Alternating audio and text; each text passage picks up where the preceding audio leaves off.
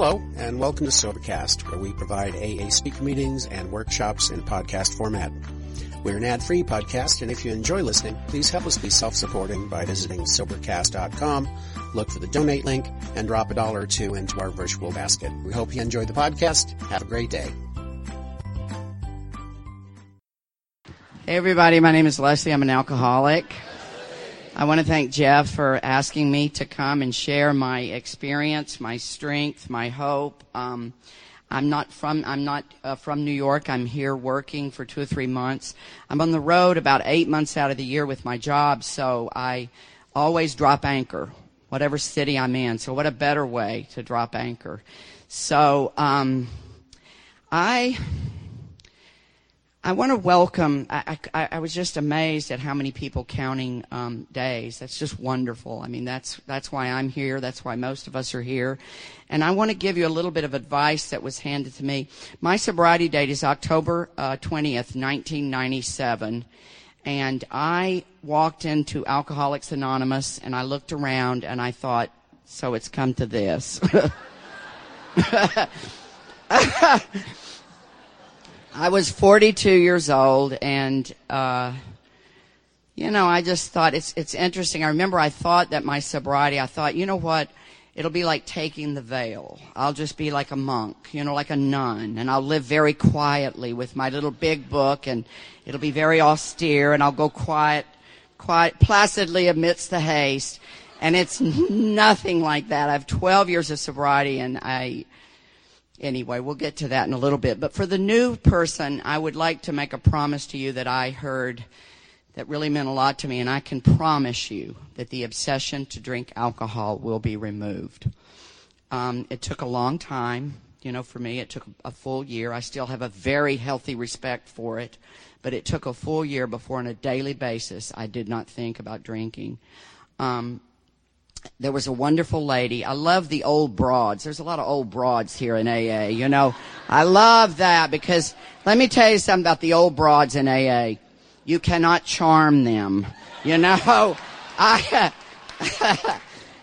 If you were the kind of alcoholic I was, you learned, we're charming. We're charming people, and you get into these rooms and you cannot charm. They could care less that you once guest starred on Murphy Brown. It means nothing to them. So this wonderful lady named Miss Jane Gray, who we lost this year with many, many years of sobriety, came up to me, and she could see. I walked into my first meeting of Alcoholics Anonymous, and I was physically very sick. I had been drinking and doing drugs for so many years. My synapses weren't firing correctly. I couldn't think. And I don't think we talk enough around Alcoholics Anonymous about how long it takes just to get physically sober, just to where you can put thoughts together. And people were laughing at things that I didn't think were funny, and it seemed very cliquey to me. And it reminded me of Sunday school. That was just the worst thing. Most of all, I knew that because I was 42 years old that this was it, I didn't have another go in me, period. And so I was done, and I wanted to do this right, but I couldn't. I was just overwhelmed. I was overwhelmed. Miss Jane Gray came up, and this is what I would like to say to all our new friends that are counting days. The only thing for our friend with one day that I think you need to worry about is do not leave this meeting tonight without knowing when your next meeting is. Therefore, there's 2 things you need to leave here with. A book, because it'll be a wonderful, early in sobriety, it's a wonderful sleeping aid. I suggest We Agnostics. It'll put you right out. The further along you get, you're going to realize the beauty of that book. But early on, those first 165 pages, which is what we suggest you read, will just put you right out. And I had not slept for years. And so you want to leave here with that, and you also want to leave here with a meeting directory. And just do not leave this meeting without knowing when your next meeting is. And if you see a friendly face, maybe ask them, where do you go on Wednesday, or where do you go later on tonight? And then between now and that next meeting, just do your best. Do your best to not drink.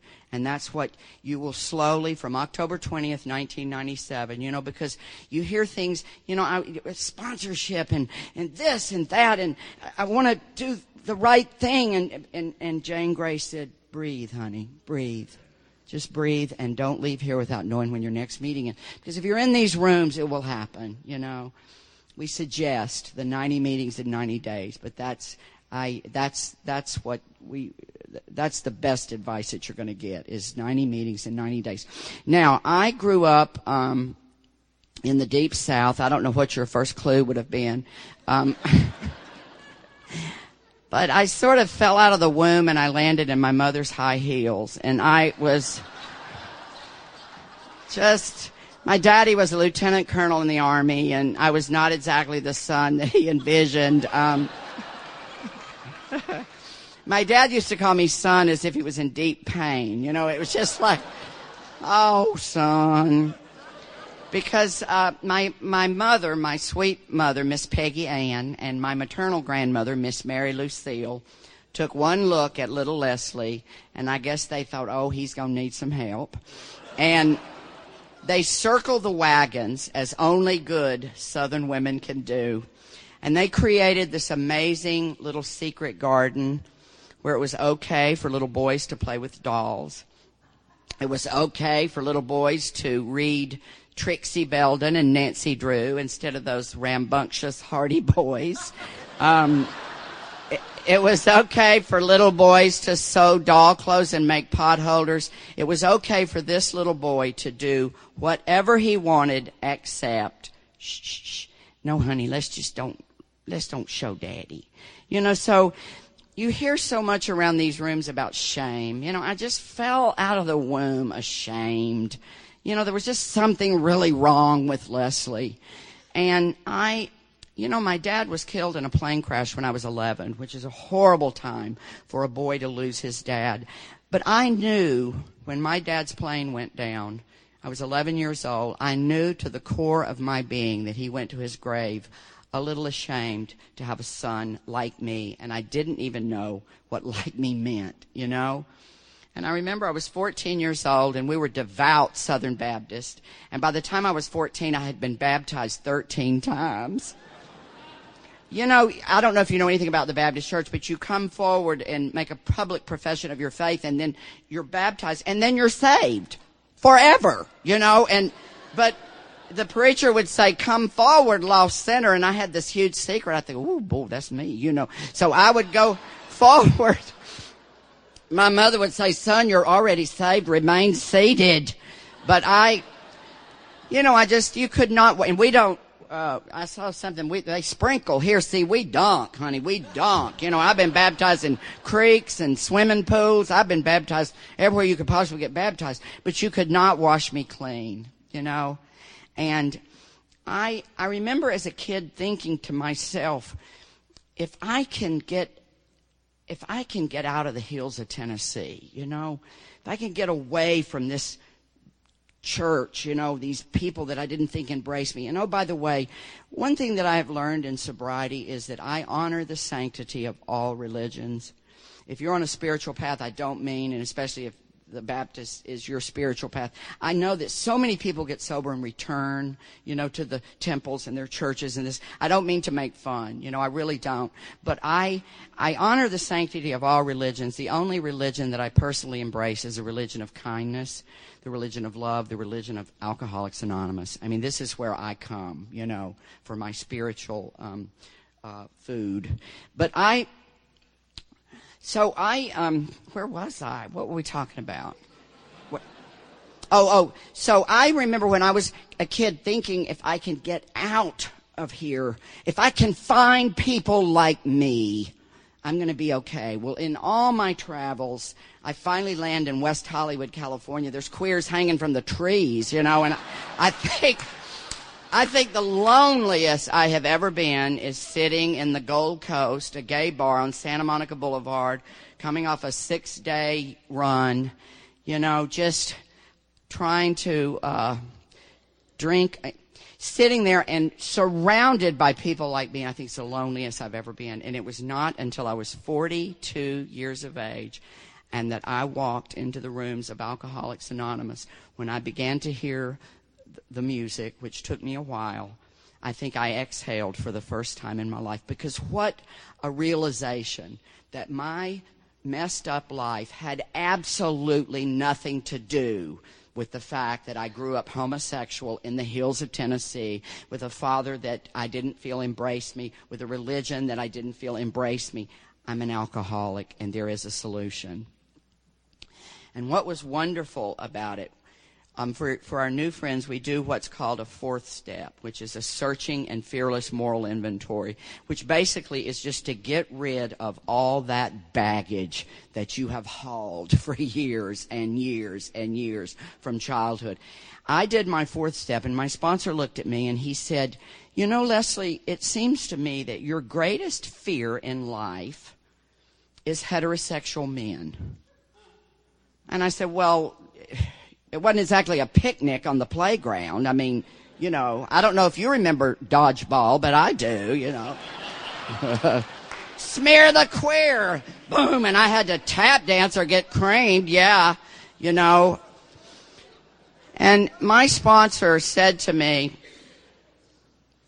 he said, "You know, Leslie, in recovery, we don't go over our fears. We don't go under our fears. We don't go around our fears. We work through our fears.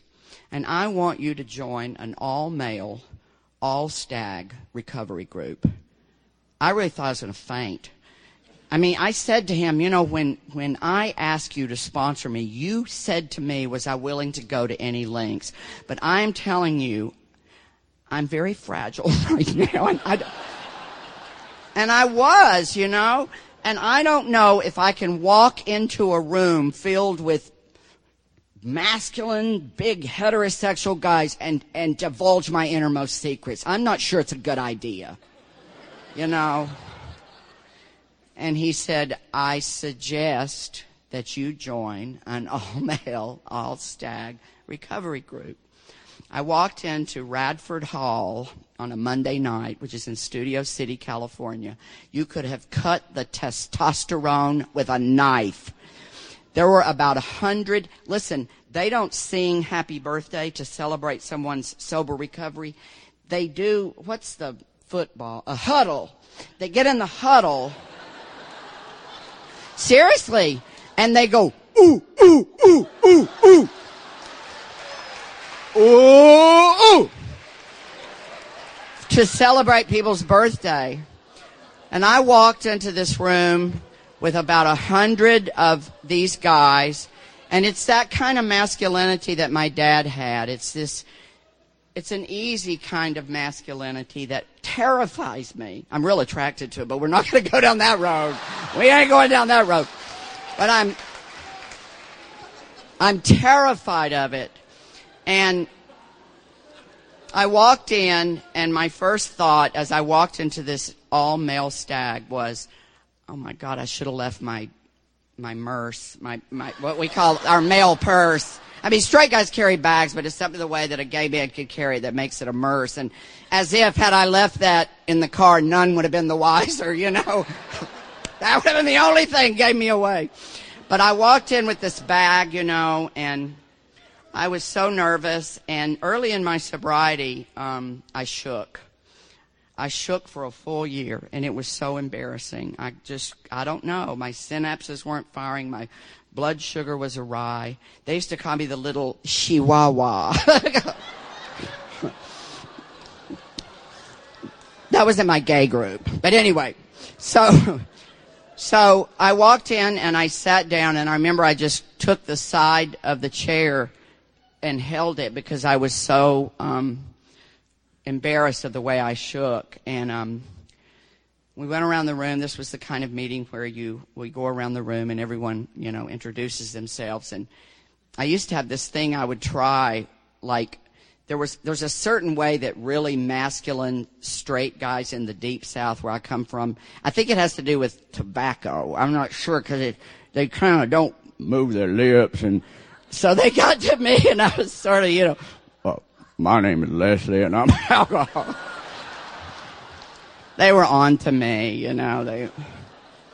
But near the end of the meeting, the leader said, would our new friend, and it was a podium share. You had to go up some steps to the podium, which, if you're new, you can imagine if I called you up here right now, how frightening that would be. But this guy said, would our new friend like to come up and say hello and share with us tonight?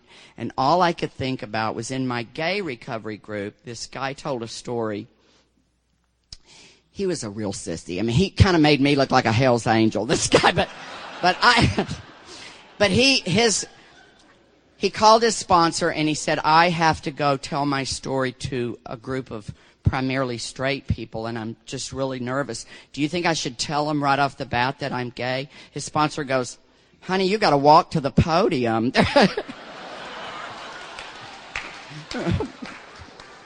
They're going to know. So I was so nervous, but, I probably had 60 days of sobriety, and I got to the podium, and I looked out over this sea of heterosexual men, which to me was like the enemy. It was my dad, my dad and his army buddies, but something very cathartic happened. I instinctively knew that this was the jumping off point.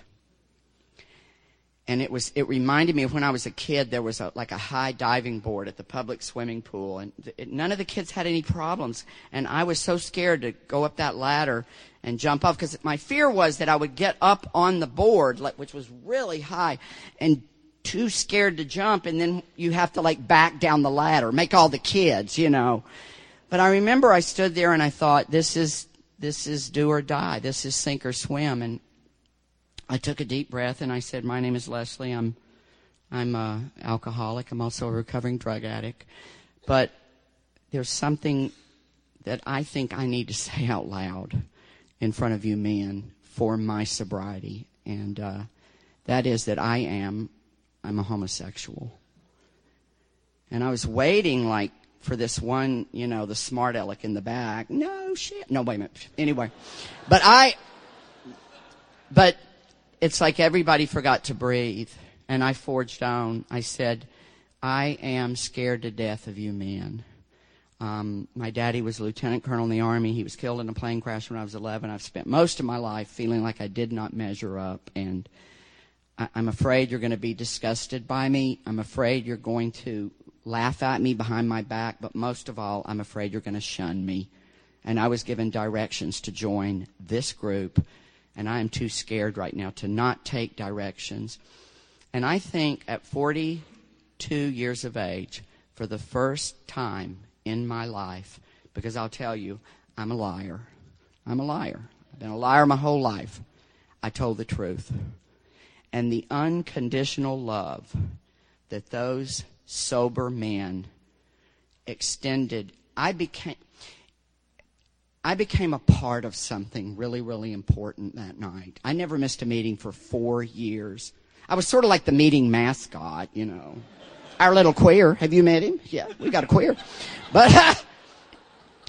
But I'll tell you what happened that I did not expect. This is not what I walked on October 20th, 1997. I did not walk into these rooms to take the journey that I have taken, because I have to tell you, with 12 years of sobriety, my journey, now this is just my journey into sobriety has been an amazing journey into my queerdom, where I stand before you closer to my authentic self than I have ever been. And I am, these men began to take me through the steps with my sponsor. And we talk a lot about working the steps. They taught me to live the steps. That there was no problem that could come my way that we couldn't sit and figure out a plan. And so they gave me something I didn't even know I didn't have, a code in which to live my life by. I had good parents. They taught me right from wrong. They didn't raise me to be a liar. They didn't raise me to be a thief. They didn't raise me to be sexually promiscuous. They didn't raise me to be sexually perverted, whatever that is. They didn't raise me, this is where my disease took me. And somewhere along the line, I was just floundering. And it's almost like I'd been in a weird holding pattern since I was 11 years old, because I don't think that we raise little boys. I'm not quite sure what we do wrong. But I went to see this musical one time where it was called Legally Blonde, and there was a song, is he gay or just European? And I sat there and I thought, that's heavy. And I'll tell you why, because maybe in Europe they don't shove that masculine kind of thing so a little boy can cross his legs. I can remember my dad telling me, don't sit like that. Don't sit like that.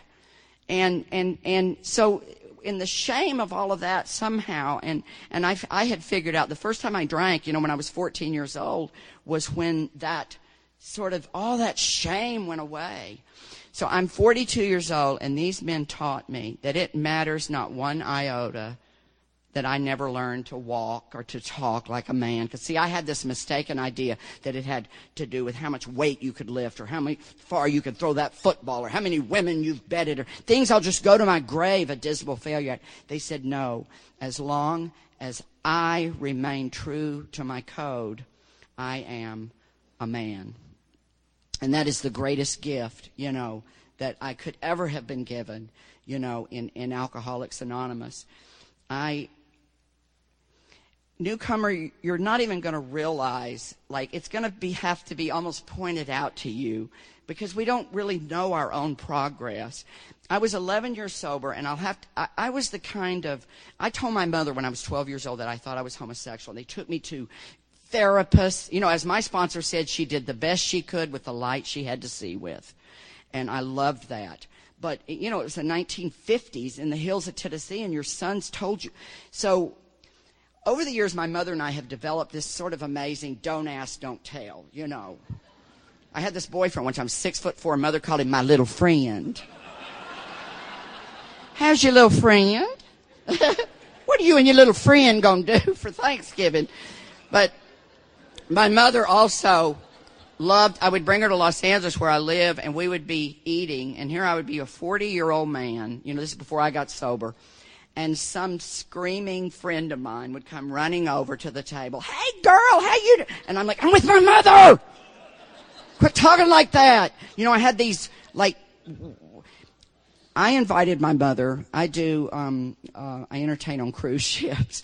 And so I did this cruise to Alaska, and they said to me, there's an extra stateroom. And without thinking it through, I invited my mother on a cruise with 2,000 gay men.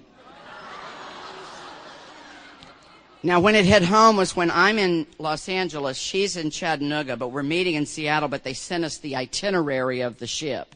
Well, there was leather night, and then there was underwear night, and there was my phone rang, and my mom said, well, I'll tell you what I'm not going to do. And I thought, oh, gosh. She said, I'm not going to go ice fishing.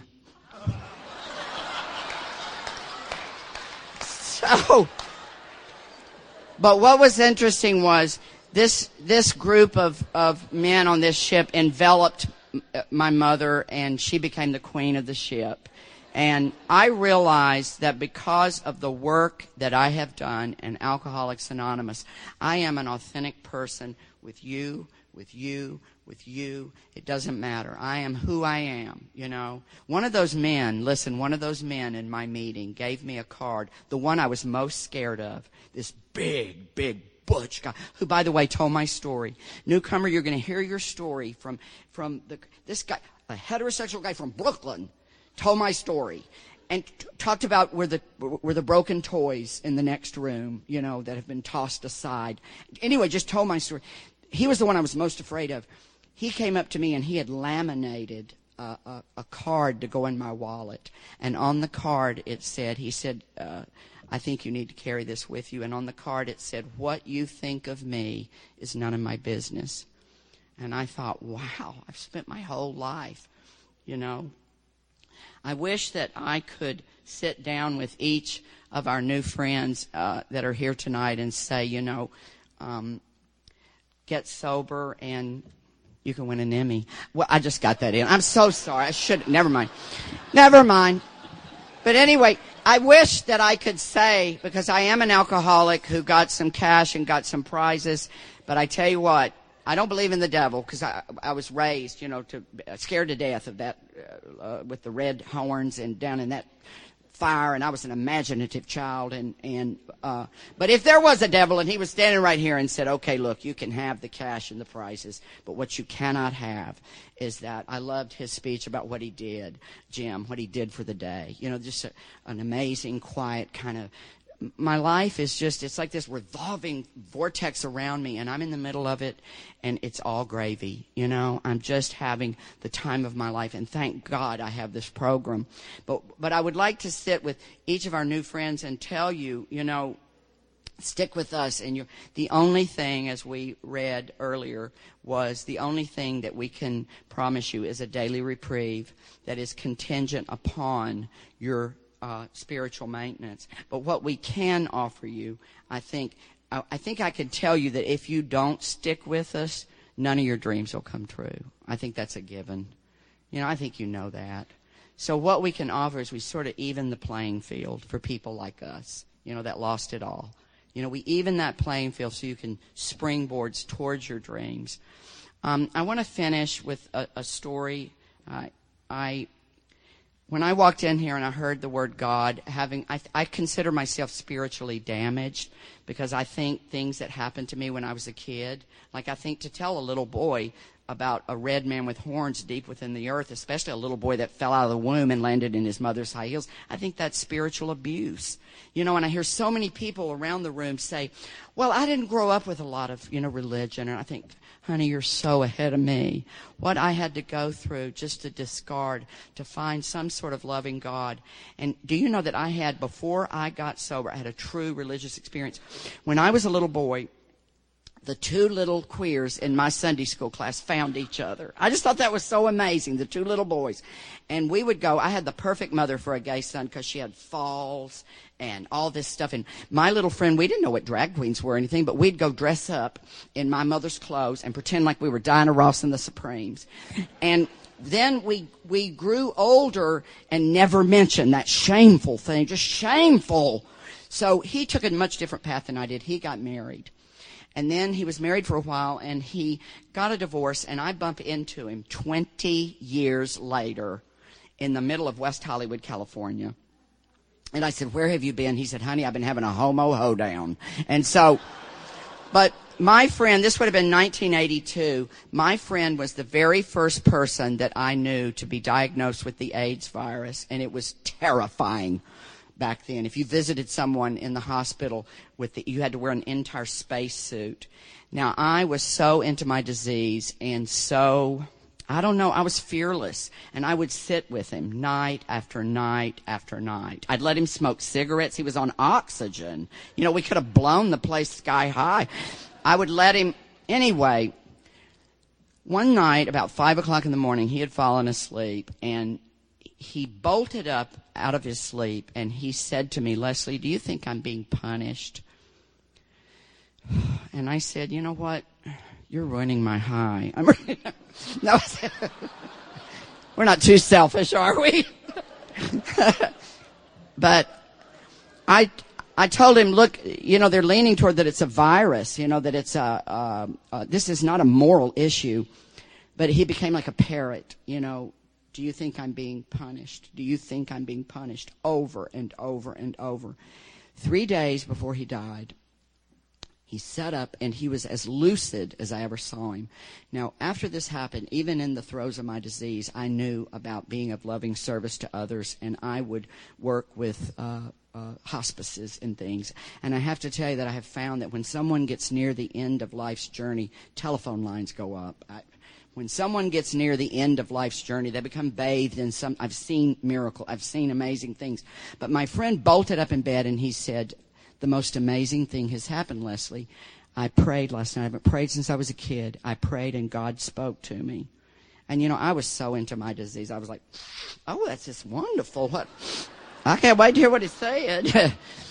People wondered why I could sit with him all night long. Well, they didn't know what I had in the bathroom, but anyway, he said, he took my hand and this was a West Hollywood party boy. This was not a very deep thinker.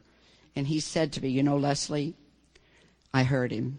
I heard him with these ears in this body on this plane of existence. I heard the voice of God. And it's so simple.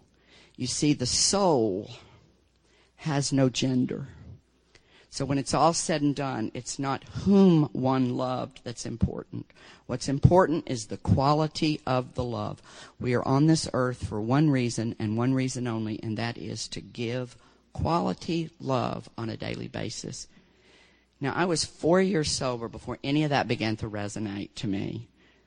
And all this struggle, and yet I'll have to tell you, newcomer, I get up on many, many mornings and I say my third step prayer to the wall, but I seek. And what I seek is a God that does not do for me or to me. He only shines through me. That I can work with. Thank you so much for letting me share.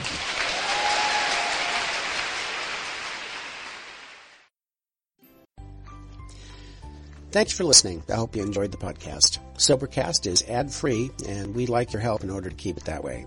So if you'd like to help us be self-supporting by pledging $1 or $2 a month, visit Sobercast.com and look for the donate links. Thank you very much.